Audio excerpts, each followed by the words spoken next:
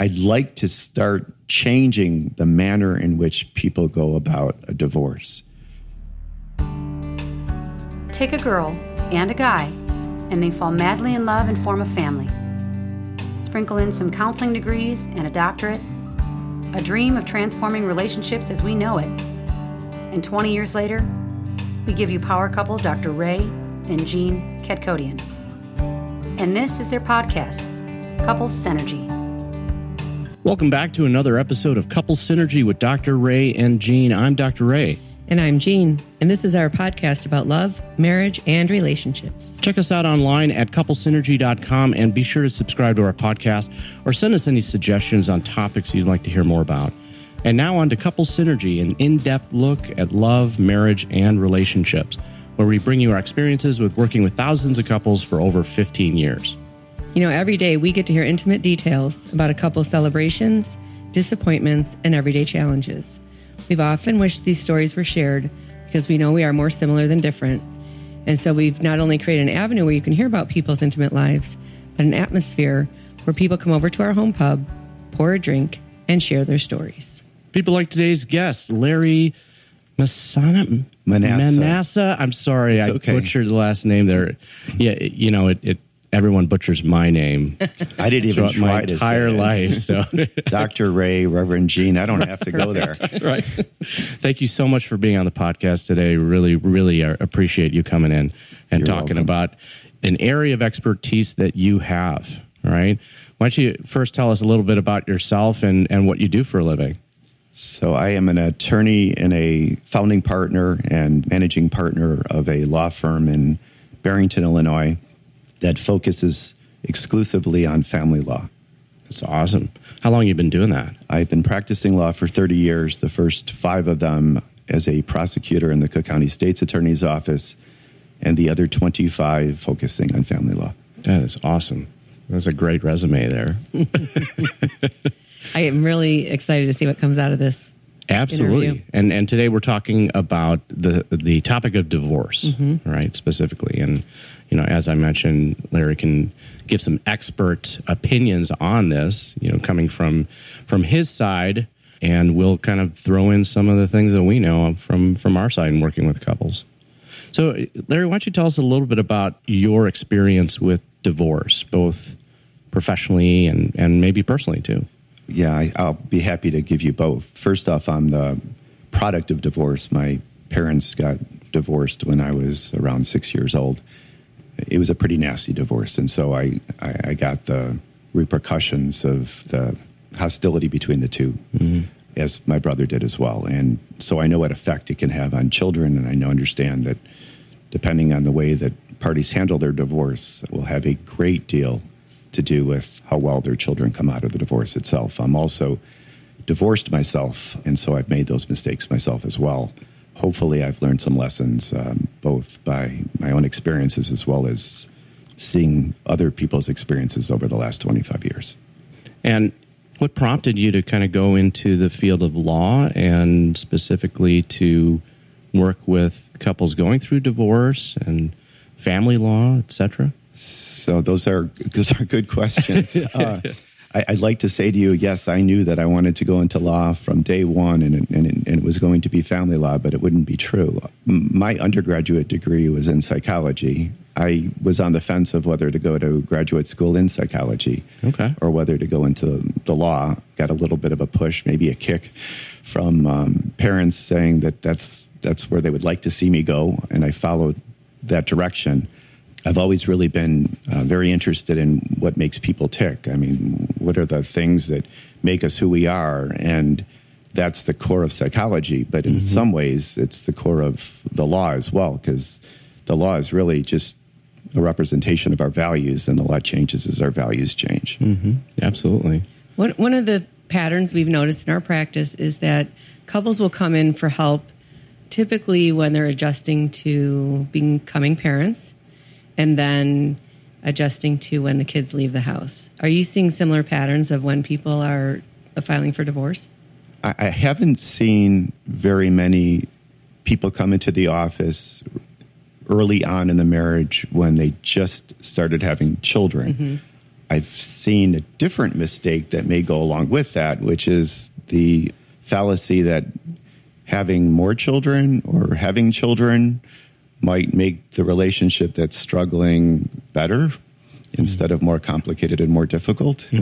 One's time is divided more than it would be if there weren't children involved. And so obviously it's commonsensical, but unfortunately it's not sensical to everybody that is in that situation, that the relationship has to be made strong before you can bring somebody else involved. That's one of the warnings I give, the women I work with. Once they decide that they're going to end a relationship, I'm like, do not get pregnant. They always have that last little fling, and it does happen. I've seen it a lot too. Yeah, that's really unfortunate, but I have as well. I know you haven't asked the question at this point, but I know that we've talked a lot before this podcast. And I guess one thing that I wanted to get across more than anything, probably the reason why we've had as many discussions as we have, and the reason that I support what you're doing so much, is that up until now, I think that the whole field of marital breakdown and divorce has been looking at a lot of this backwards. You have people that I see in my office and have for the last 25 years that are at their most upset, usually overwhelmed, anxiety-ridden, oftentimes angry and resentful, fearful for sure. And they go see a divorce attorney looking for a solution to those things. And I think if you can get people away from where they're at and say, okay, forget the divorce end of this for a second. If I were to say to you that you have to make a major decision in your life, would you like to make that major decision in your life when you're anxiety-filled and scared and overwhelmed and resentful and maybe angry? Or would you think that maybe getting to a point of healness, of being healed and being at a more grounded place would be a good idea before making that life decision? I don't think that there would be much hesitation for anybody before they answered the question. Right. Yeah. The research shows that couples wait a minimum of 6 years before they actually seek outside help. And so many times that's what we're seeing, couples coming through the door, and they've waited a very long time. They've gotten entrenched in some really, bad habits in communication. I was wondering, when you are seeing couples walk through the door and looking to get a divorce, how long has it been going on? The problems and the turmoil before they actually made a decision to come in and do that? Well, although it depends on the couple, I'd say the vast majority of the time, it's at least that 6 years that you mentioned. What I think happens is that, well, I guess first off, I've never been to a wedding, and I don't think too many of us have, where the two people didn't love each other. So it wasn't that they were lacking the love. It's more to do with our own issues. A lot of that stuff that baggage that we get over the course of our lives, oftentimes starting in childhood and then going forward. And unless we have that healing without us knowing it and unintentionally, we start damaging the relationship. And oftentimes, since both sides are human, they're both participating in that damage. And then slowly but surely, without, again, us being conscious of it, you see that damage and that distancing. And the more damage, the more people are self-protective and distance them more.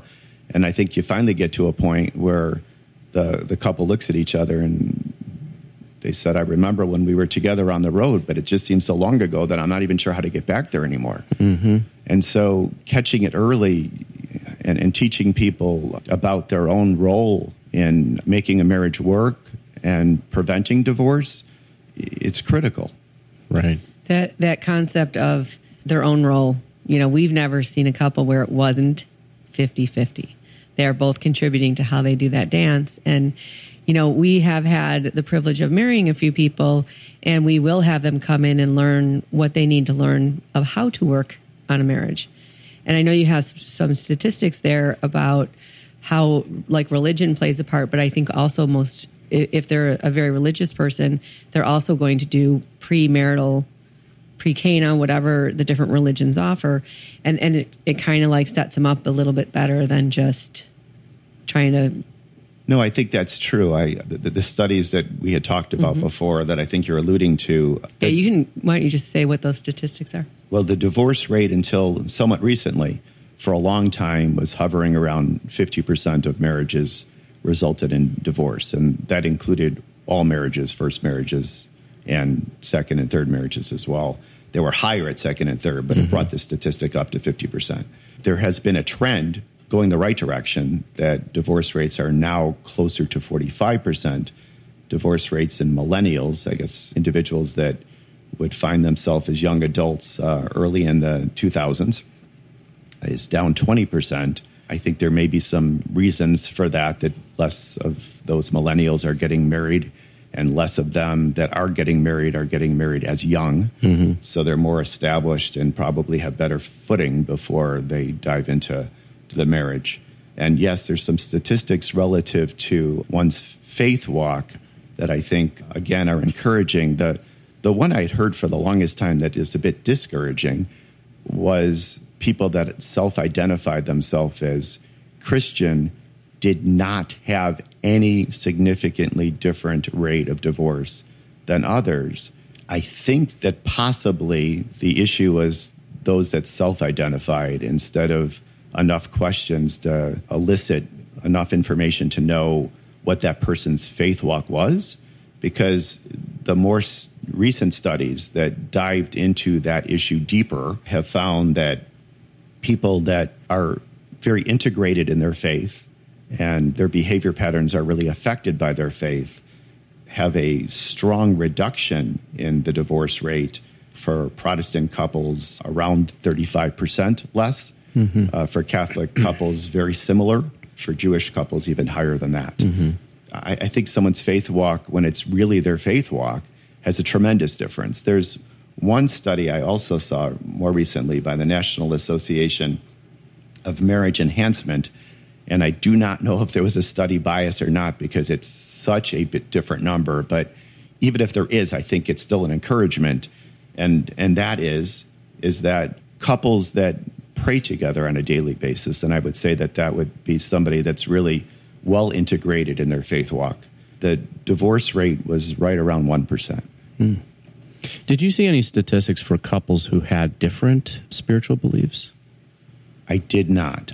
Those studies probably do exist. Yeah. And so it's something that I'm interested in taking a look at, but no, I don't know offhand what those are. Yeah, that would be interesting to see what those numbers would be. I would think that it's a bit more of a challenge. And so, I kind of relate it to like blended family issues, except this is a blended religion issue.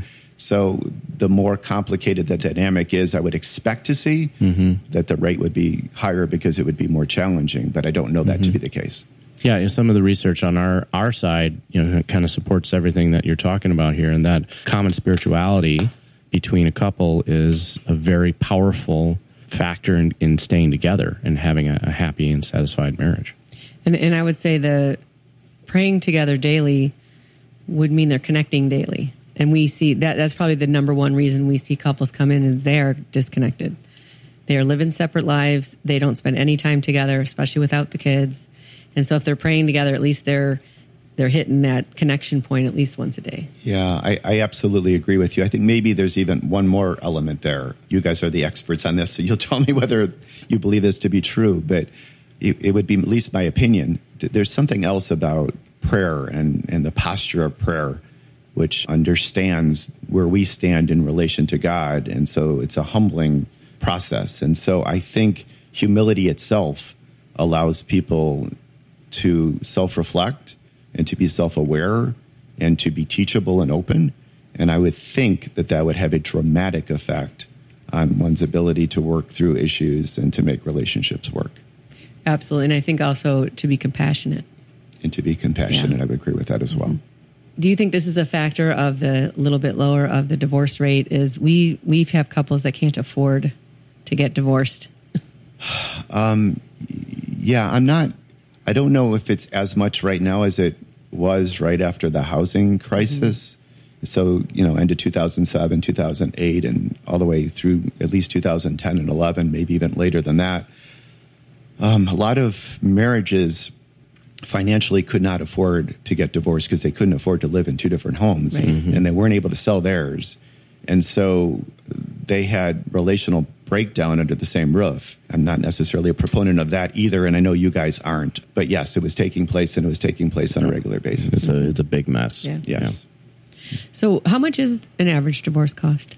It's another study I didn't look up, but I can tell you that I think it all depends on how they go about the divorce. And so this is going to be more complicated than I think that you intended, but I want to be as thorough as possible. I think a lot depends on the party's emotional state and where they're at in the process as they enter the process. I think that if somebody is, as I first said, full of anxiety and fear and anger and resentment and hurt, and they go into a divorce process thinking that somehow it's going to be cathartic to do damage to the other side, they're going to, one, discover it's not cathartic. Two, they're going to discover it's cyclic and it comes back on them. And three, it's going to be financially and emotionally devastating. So very expensive, both financially and emotionally. That's really awesome that you just said that. That's really good. I think that for the people that are taking ownership of where they're at emotionally as the marital breakdown has taken place, and seek help early in the process and through therapy, through the spending their time and energy and money in the right direction, approach a divorce at a time that they could make a good decision for themselves, and it's not mixed up with a lot of the emotional energy, and they're thinking in the rational brain and not in the old brain amygdala. Then I think that it becomes much less expensive, again, emotionally and financially. I say with my clients a lot when we talk about the cost of things, I always bring up it's not just the financial cost, because you can get over that. Right. It's the emotional cost that can take decades and sometimes never go away. There's the traditional approach to divorce, which is litigation. There is a trend towards more and more towards alternative dispute resolution models, mainly mediation and collaborative divorce. I think for most couples, the alternative dispute resolution models are the better approach. The litigation model in my office for years has gotten a lot of heavy duty litigation because of my trial background. But as they sit with me and we talk about the best way to move forward, I do my best to talk people out of the litigation model whenever possible. The litigation model, the theory behind it is that it's an adversarial model. I mean, that's the way it's set up. Right. And so, and it's not that destructive for certain areas of the law. But when you take broken families and broken relationships of that broken family, and you say, okay, to move you forward, to get you where you feel like you need to go, or maybe where you really have to go, but let's do that through an adversarial model. I think we just have to take a step back and say, why? Especially couples who are already adversarial. Absolutely. Right? You put them in the arena then. And then the attorneys, yes, there's some attorneys out there that will fan flames on purpose, and they need to be avoided. Yeah. And I always tell people to ask around, ask their friends, ask their family members, ask their counselors, ask professionals, and get solid recommendations. But I will say that there's a segment that even if the attorney isn't trying to fan the flames, one of the attorney's jobs is to protect the interest of their clients. And so if it's an adversarial arena, and the attorney is supposed to pay attention to the what ifs, not the things that are most likely to happen only, but the things that could happen. So because of that, it's the attorneys asking questions, the right questions in a litigation arena, but the questions about the forensic analysis of what happened to the money after it was earned, and how was it spent, and was it spent properly, and do you really know how that was done for the last 3 years? And usually the production requests, the standard production request goes back 3 years. Do you know how all the assets are held and how the money has been spent? And so in an effort to protect our clients, I think distrust that people go into divorce with has to get amplified some. And so these alternative dispute resolution models are very different when it comes to that core issue. And because of that, I think they're much healthier. Can I talk about those for a moment? Sure. Yeah. Okay, so Absolutely. mediation is the one that I think is most known to people. And I think mediation has some advantages, but I think there's still some disadvantages to it as well. Mediation, the advantage is that when an agreement is reached in mediation, it's the parties' own agreement, and people are much more acceptant of an agreement that they had their hands on, that they had something to do with the formation of, and they have a much stronger tendency to follow it as well. So they feel better about it, and they have a tendency to follow it better. All of that's wonderful. The negative is that because mediators are neutrals, they can't give legal advice to anybody. Mm-hmm. And when even if it's a successful mediation, and not being able to give some legal advice does make it a little bit less likely to be successful. But even if it is successful, mediators have to prepare a document called a memorandum of understanding. A memorandum of understanding is not a document that a court will take for a divorce decree. So ultimately, even if the mediation was successful, the parties would need to engage attorneys. I think because it can't be enforced. Well, right, because the attorneys would have to draft a marital settlement agreement, which is the legally accepted document that would be incorporated in the divorce judgment. And if they have children, a separate document as well, which is now called an allocation of parenting time and parenting responsibilities, what used to be called a parenting agreement, joint parenting agreement, or sole parenting agreement. There's a recent change in the law, and the word custody has been done away with. So it's now a mouthful. It's allocation of parenting time and parenting responsibilities. The alternative dispute resolution model that I think most highly of, and that I recommend to people, I think has all of the advantages of mediation, but not the disadvantages of mediation, and that's called collaborative law. The collaborative law approach, like mediation, is outside court. There's a statistic, and the statistic court-wise is that 3% of cases go to trial. That means 97% get settled. And yet they're in an adversarial arena before that gets settled. Well, if 97% get settled and we can avoid that adversarial arena, why don't we? Right. And so the collaborative model takes attorneys that are trained both in mediation, because all collaboratively trained attorneys have to go through at least the 40 hours of mediation training that's required for mediators, and most will have the continuing legal education on a yearly basis. And then separate and aside from that, training in collaborative law itself. Collaborative law is basically having attorneys wear two different hats, and both would have attorneys. But the two hats would be, one is an advocacy hat for the client, but the other hat is to work together with the other attorney and the parties as problem solvers to try to meet the needs and interests of the family unit and of the parties themselves. So it starts with a commitment towards full disclosure and honest disclosure. If anybody wants any document, the commitment level is it will be provided. There's also a commitment that nobody files anything in court until there's a full agreement reached. And only then, because our system hasn't come up with a mechanism yet to get divorced without something being filed. So at the end of the case, someone has to file a divorce petition, but even in a collaborative case or a mediated case. However, if there's a full agreement already reached, you only need one court date, and that's the court date to actually get divorced. Therefore, the concerns about putting people in the adversarial system is avoided because they're not throwing allegations at each other in the form of pleadings and motions.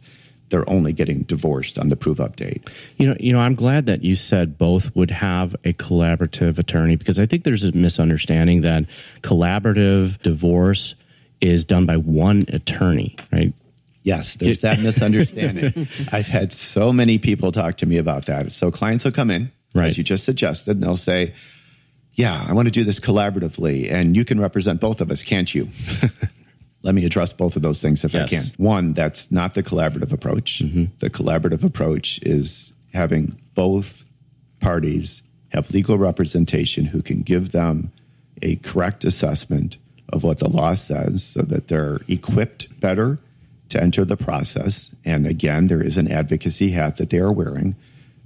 And yet, again, both attorneys trained in collaboration and trained in facilitation, mediation, they can effectively work together. In fact, oftentimes, people that are in the collaborative approach will want to use teams, collaborative teams. And the team is the two collaboratively trained attorneys, sometimes divorce coaches, which are generally therapists, financial neutrals when necessary can be added to it as well. But it's professionals that work well together, that are successful together, because the dynamic between the collaborative team is important. Mm-hmm, if it's a well-functioning team, they're going to get you where you want to go, and they're going to get you where you want to go more efficiently and more constructively.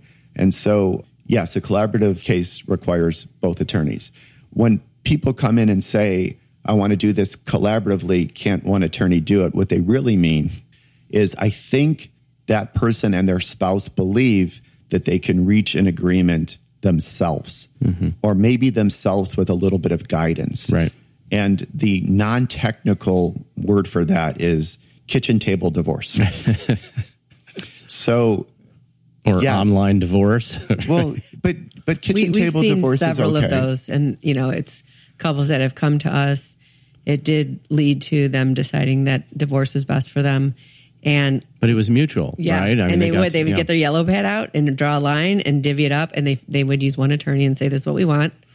One is obviously giving up representation. When I have a client, I don't know what you do, because this is separate when we're talking about divorce with our clients. If someone is talking about collaborative, I will recommend that they go with their partner, just so that there's a good trust foundation and it doesn't feel like, oh, you saw a lawyer. So you can tell me if that's right or not. And also, I will say, if you did not have a collaborative marriage, you are not going to have a collaborative divorce. I think your second statement is really wise. They're just not going to be well suited for it. They're not going to be in a position, again, maybe unless they took a long enough time out before they entered the divorce process to do their own work. Mm-hmm. But usually that isn't the case, and they wouldn't be open to it if you were correct and they didn't have a collaborative marriage. Right. And both mediation and collaborative divorce are generally considered inappropriate if there's domestic violence. Mm-hmm. So that can also be a major deterrent. But as far as kitchen table divorce is concerned, I didn't say it in a means of putting it down. I think that if parties can come to an agreement in a constructive way, I'm all for that. I think it's in their best interest to do so. If they don't need two collaboratively trained attorneys to reach a full resolution, they have a full agreement on everything or almost everything, then it is true that one attorney, by representing one party, can facilitate that divorce by drafting the agreements. And although in those situations, I would always advise the person that I've met with that they shouldn't be the one that goes without an attorney, because I do believe that legal advice is important. If the other individual decides they're comfortable enough with the approach, and that they're comfortable enough knowing that there's an agreement on almost everything, if not everything, I've taken those cases and completed those cases on a regular basis. I do have the individual that I am not representing sign a waiver. It's just a form that indicates that they understand, because I think that understanding is critical, that one attorney can't represent both parties and that I would not be representing them, but they're still willing to engage in the negotiations in order to try to reach a full resolution. And when people come with that situation, I have found the vast majority have been able to reach a full resolution. Mm-hmm. I have a client who kind of checks all those boxes of that first case scenario you were talking about, the adversarial couple, and and it's dragging out to about 3 years now, and probably topping out at the highest I've ever heard is about $800,000, right? Which is amazing. And they have a child that they're kind of struggling with in between. When it gets to that point and you see that client, sitting across your table there, what type of advice, would you give someone like that? Because one thing he's told me is that, all attorneys, they're all the same. He's gone through 3 or 4, I think. one, I hope you know at this point that we're not all the same. Right. And two, I think maybe it's clear by the answers that I've given so far that our approach is very different. Mm-hmm. Once I'm sitting, if I am sitting at the other end of a table from somebody that's 4 years in or 3 years in and $800,000 in, my heart is broken for them already. Mm-hmm. Yeah. And I wish that I would have spoken to them much earlier. Because one thing I can guarantee you, that no matter how close they are to the finish line, when they get to the finish line, they're going to wish they would have done it differently. Yeah. Because no one's going to feel satisfied with the process of what they just went through $800,000 later or $50,000 later or $100,000 later, mm-hmm.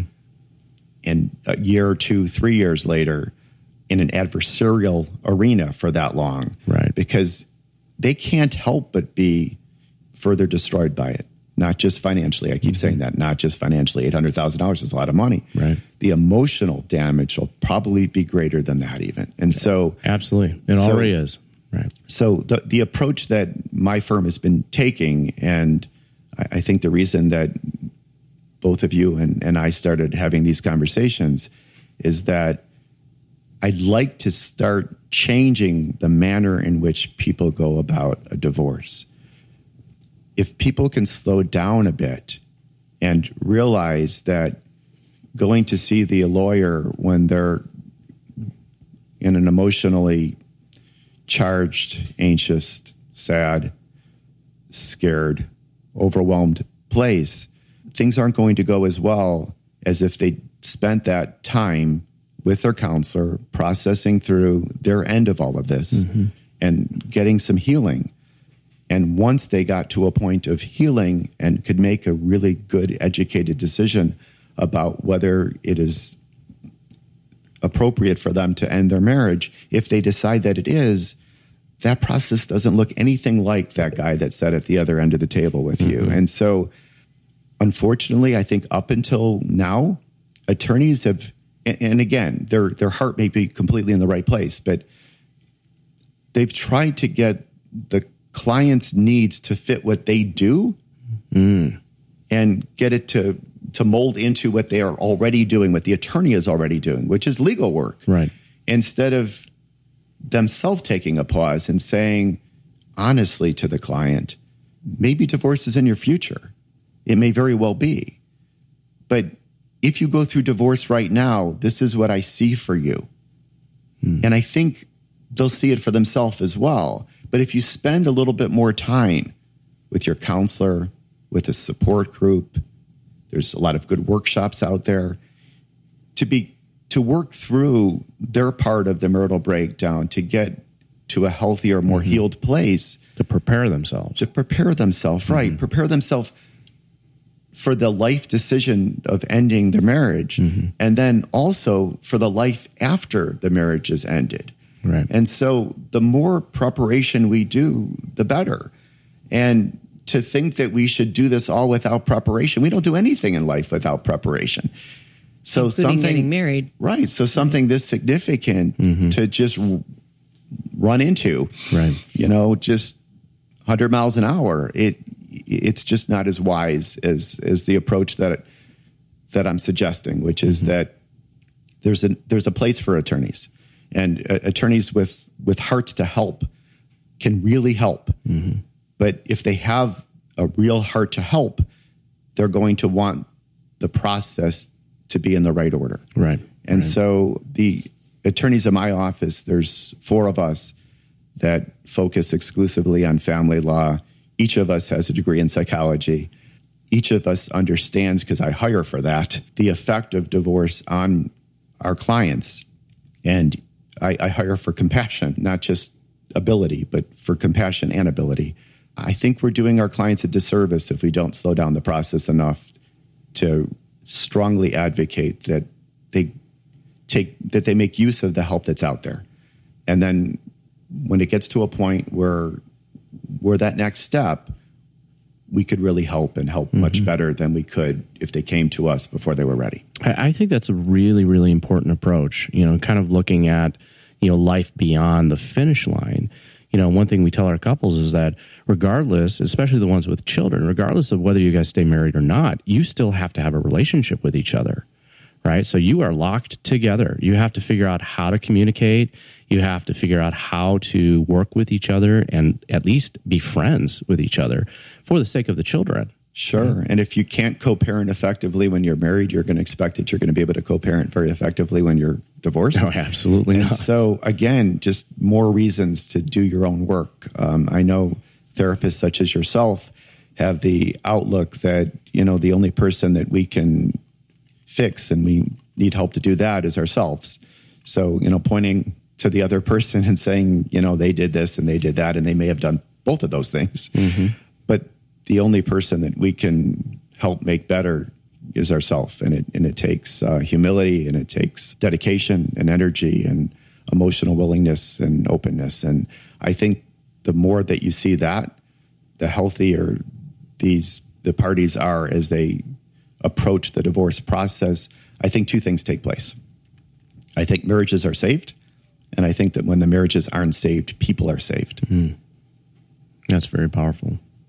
Do you find that the people you're working for will use you as a therapist and not just as legal counsel, but emotional counsel as well? So I think you know the answer before I even answer it. So yes, they try to. And I'm honest about what I am and what I'm not. I'm compassionate. I've been through it. I can walk with somebody through the process, but I'm not a therapist. I'm not trained as a therapist. I believe in using experts for their area of expertise. I strongly suggest to every single person who walks in my door, if you don't already have a therapist, get a therapist. They are going to be your lifeline during this traumatic period of time in your life, more than anybody else. Right, and save a lot more money. Yes. When they talk to you, it's much more expensive. And there's also workshops and support groups. There's divorce support groups and a lot of churches. There's some, but less, that are secular based. But take advantage of the resources that are out there, because they're out there for a reason. I think we're all responsible for taking care of ourselves. And some of that is to take the steps to make the phone call, to go to the meeting, to see your therapist, to maybe see your therapist more than once a week for a while if you need to, but to do all the things that you need to do to get where you want to go. Do you notice a pattern of length of time that it takes for someone to go through divorce? Is there it seems to me like I've seen people do it in 2 months, which I think is really quick, and then a year, and then this really long, really drawn out thing. Is that common? Yeah, I think that's probably pretty close. I would hazard a guess that maybe the reasons are the ones that are really long haven't done any of their own work or much of their own work. And they dived into the process of litigation somewhat with blinders on, not realizing what effect that is going to have, and didn't realize the effect until, for lack of a better word, it was too late. And they were so involved already and so damaged by the adversarial process, again, throwing allegations at each other in the form of motions and pleadings, that so much undoing has to happen before they even get to the place they were at before they entered the process. The people that want to get divorced in a couple months, I think that could be either two types. One, they just don't have much of a marital estate, and they may not be any more ready emotionally for the divorce than the person we just spoke of. That type of scenario, but there isn't anything to fight about. But they're determined. They need out, and they need out now. And so the divorce goes very quickly. It hasn't had the financial ramifications, the financial destruction that other scenario does, but it may have an emotional destruction, because if somebody enters a divorce process when they're not emotionally ready, because if they're feeling like, I need to get divorced tomorrow, I just can't take this anymore, that's screaming that they need to slow it down and do their work. So there's those that take a couple months, and then there's also the people that have done all their work. They've done it all, and they're in a really good place. And if they're in a really good place with attorneys that can really help them, that are compassionate and excel at what they're doing, one can get divorced in a 2-month period of time and get divorced without any added destruction. It's just the punctuation at the end of the sentence. That's for them exactly then. right. It's the punctuation at the end of the sentence. It's the attorneys just guiding them towards the legal documents that have to be done at a point that they're ready to have it done. Right. So, yeah, I think that's true. In our field, likewise, not two marriage counselors are the same, right? And so a lot of times we find that we have to educate people on what to look for, right, when they are seeking out any marital help. What would you say to someone that is looking, to get a divorce and they're seeking an attorney? What should they be, looking for? What considerations should they have? I think they probably should be, first off, before they even meet with any attorney, as I said before, they ought to talk to their friends or family, the professionals that are in their life that are helping them in that period of time, which hopefully include counselors, for recommendations.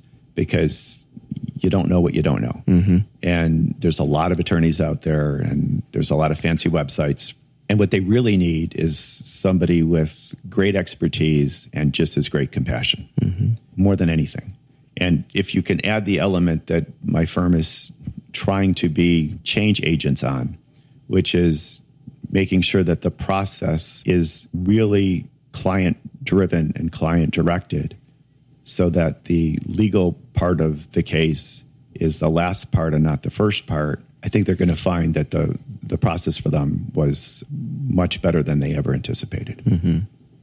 So I think those are the criteria that they need to look at. Right. Your firm is groundbreaking. It is shifting things in the legal field. How do you educate the public on the differences, right, that you provide your clients? How do you get that word out there? One is a slow process, I think. I have been meeting with therapists such as yourselves for the last couple of years. I started meeting with people in the religious community more recently. The clients that we do have see the difference, and they are quick to speak up as to that difference. We want to make sure that we're still doing things the best we know how. We want to be open and teachable too. So we do surveys after the client's case is over to find out what we did right and what we can still improve on. And I'm hoping that podcasts such as this would be another way of getting that word out there, because it's hard. Anytime that you're doing something different than it's been done up till now, right, it's a matter of educating the public. And once the public becomes more educated, it becomes clear, I think, what's a better way. The real issue is, do they know you exist? I know this wasn't something that we had talked about as part of this interview, but I know that you've shared with me this idea of couple synergy. And I think that the two of you are groundbreaking when it comes to coupling marriage mentorship along with counseling. I've never seen that before. And I know what marriage mentors can do for people. I know how helpful that would be. I've had them. They could be such a huge lifeline in helping people make their relationship better. When you have therapists that are also your marriage mentors, that they're a couple and they understand the dynamics of couplehood and the challenges that couples face, and yet the male therapist is being able to walk with the husband in the marriage and process and guide and lead and teach. In addition to being a therapist, that's an outstanding approach. And I think that that's, again, it's cutting edge. I think that people will benefit when the news gets out there more and more that this exists and that it's a better way. And I think part of the reason, again, that we've had these discussions is because we both see that what each other are doing can really make a difference. And we both have hearts to make a difference. Absolutely. I see this as a wonderful opportunity to really help people, where it is needed, like severely needed. And I'm sure that, like us, one of the biggest things that, we all are trying or kind of up against is the stereotype, right? The stereotype of being a divorce attorney, the stereotype of being a marriage therapist. And, the education of the public is not only about getting the word out there about what we do specifically and why it's different, but it is breaking through an already ingrained stereotype that society has, of the two industries. Yeah, I think that's true. I'm trying to think if I've ever heard a therapist joke. So I think maybe we have more to break through than your field, and I'm glad that your field doesn't have to overcome that. I'm saddened by the fact that our field does. Well, marriage therapy is the least successful therapies of all the therapies out there, and actually can contribute to divorce. Mm-hmm. I believe that. Yeah. I absolutely believe that. If it's not done by somebody with the right makeup, with the right emotional outlook, compassion, and true understanding of the dynamics, the marriage therapist... And to not take a side. The marriage therapist is in a critical role to either do a tremendous amount of help or a tremendous amount of damage. Correct. So your practice is in Barrington. We are. Illinois. Are you limited to practicing within your town, county, state? So attorneys are licensed by state, although I have worked on a case in Wisconsin. It was a custody matter, pro ac vice, which just means that the court gave me a limited license to practice in that state.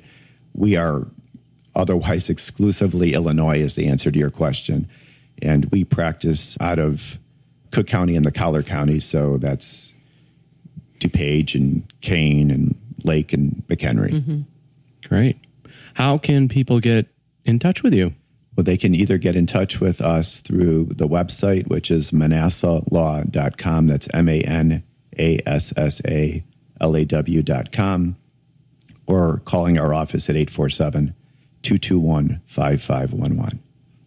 Wonderful. Larry, one question for you here. What is your vision for the future? Well, I think my vision for the future, other than my firm's approach, which is to try to be one of those difference makers, is I am also working on starting a not-for-profit divorce crisis center that is a holistic approach consistent with the conversation we had today that will help equip people by bringing forth resources, counselors that I'd be working in association with, such as yourselves, support groups, workshops, self-growth materials, anything that would help people be able to heal and grow and take ownership of their part of the divorce. I learned long ago, I was part of a divorce recovery support group at a local church. I was a table facilitator and sometimes teacher for 8 years. And I saw hundreds of people per year because this workshop had approximately 250 to 300 individuals go through it 3 times a year. Make tremendous growth by taking ownership, because really that was the nature of the workshop. The divorce recovery workshops have 2 parts to them generally. One is grief support, which is really important, but the other is ownership and working on the stuff that we brought to the table, so that backpack that we carry around on our back isn't quite so heavy, and we don't repeat the same mistakes again, which we will otherwise. Right. And so my vision for the future is to be part of being an agent of change. In my mind at this point, that's through this idea of a divorce crisis center, which again is an accumulation of resources that will assist people by equipping people so that it will help people find that healing and prepare themselves for wherever life takes them at the point that we get them, which would be at a point of marital breakdown. Again, as I said before, and I'm repeating it, I think it'll save a lot of marriages, and I'm convinced that when the marriages aren't saved, these people are, because they're in a position to be able to be ready for life after the divorce and not to repeat the same mistakes in the next relationship. Yeah, that's one of the things that I, tell my clients is that divorce doesn't happen in a courtroom. It happens in your heart. And there are people that are legally divorced on a piece of paper, and that marriage is going strong. They have so much energy and minutia still towards that partner, even though it's very negative, that they haven't separated and they haven't cut that cord. And the same thing happens in the opposite direction, which I think is what you're saying is like get divorced emotionally first, then make it legal. Yeah, it's exactly what I'm saying. And your experience with individuals who many years later were still emotionally married and emotionally dysfunctionally married it was probably the greatest motivation towards me wanting to be a change agent, because after doing this for 25 years, I've spoken to so many people that have been divorced for 10 or 15 or even 20 years at this point. And too many of them, it seems like the hurt and the pain and the resentment doesn't just last the 15, 20 years. It's almost as strong as it was 15 or 20 years later. And again, the attorney only can do one part of this. But if the attorney is the first person and just about only person that the person sees, that's a recipe for that. Right. And if indeed the attorney's not the first person they see, but the mental health provider is the first person they see, and they're willing to do their work and use the resources that are available to them, it doesn't have to be that way. And I see those people, and I see them at the collaborative arena a lot, if anything, are more healed, even though they're getting divorced, in their relationship than they were before that process began. And I didn't even think I'd ever see that. Wouldn't it be great if we, the three of us and the fields that we work in, could improve that second marriage divorce rate? Like if the first marriage is, they stay around 45%, what if the second marriages could go down to like 5%? Because they went through this big process and they learned so much from it that they know how to do it now. That would absolutely be the goal. I know you know this already, but the divorce rate for second marriages is much higher than the first. Right. For third, it's even higher than that. I don't think that's a coincidence. I think it's really just a product of people not taking advantage of the opportunity for change, their opportunity to own their own stuff, to work really hard on it, to heal and get to a point and a place that they were never at before, where that divorce rate could go down to 5. Right. Well, if you don't understand what you're doing in the first marriage, you're just going to repeat it in the second and third. Guaranteed. Right. Guaranteed. Yep. Except the baggage is going to be heavier. Yeah, you're going to be more scared because you know what could happen. Absolutely. You know? Absolutely. Well, Larry, we really want to thank you so much for joining us on our podcast today. This was very informative for us as well, right? I mean, we didn't really know a lot of those statistics, and to kind of hear what's going on your side of the fence is really important for us to know too, in order to be there fully for our clients. Is there anything else you'd like to add? No, I just thank you very much for the opportunity to get the word out again that there is a better way, that hopefully we're not going to be the only ones that do it this way, that we're just the beginning of that trend. But the trend is there, and it needs to be, and there's a healthier way for people to go through the divorce process. Absolutely. You know, we get wounded through relationship and we heal through relationship. And sharing stories is how we've been able to bond and heal through since the beginning of time. And we thank you for coming over and sharing your part of the story. And we hope it's enriched your life and the lives of our listeners. Thank you very much. It's enriched mine. So thank you. I really appreciate it.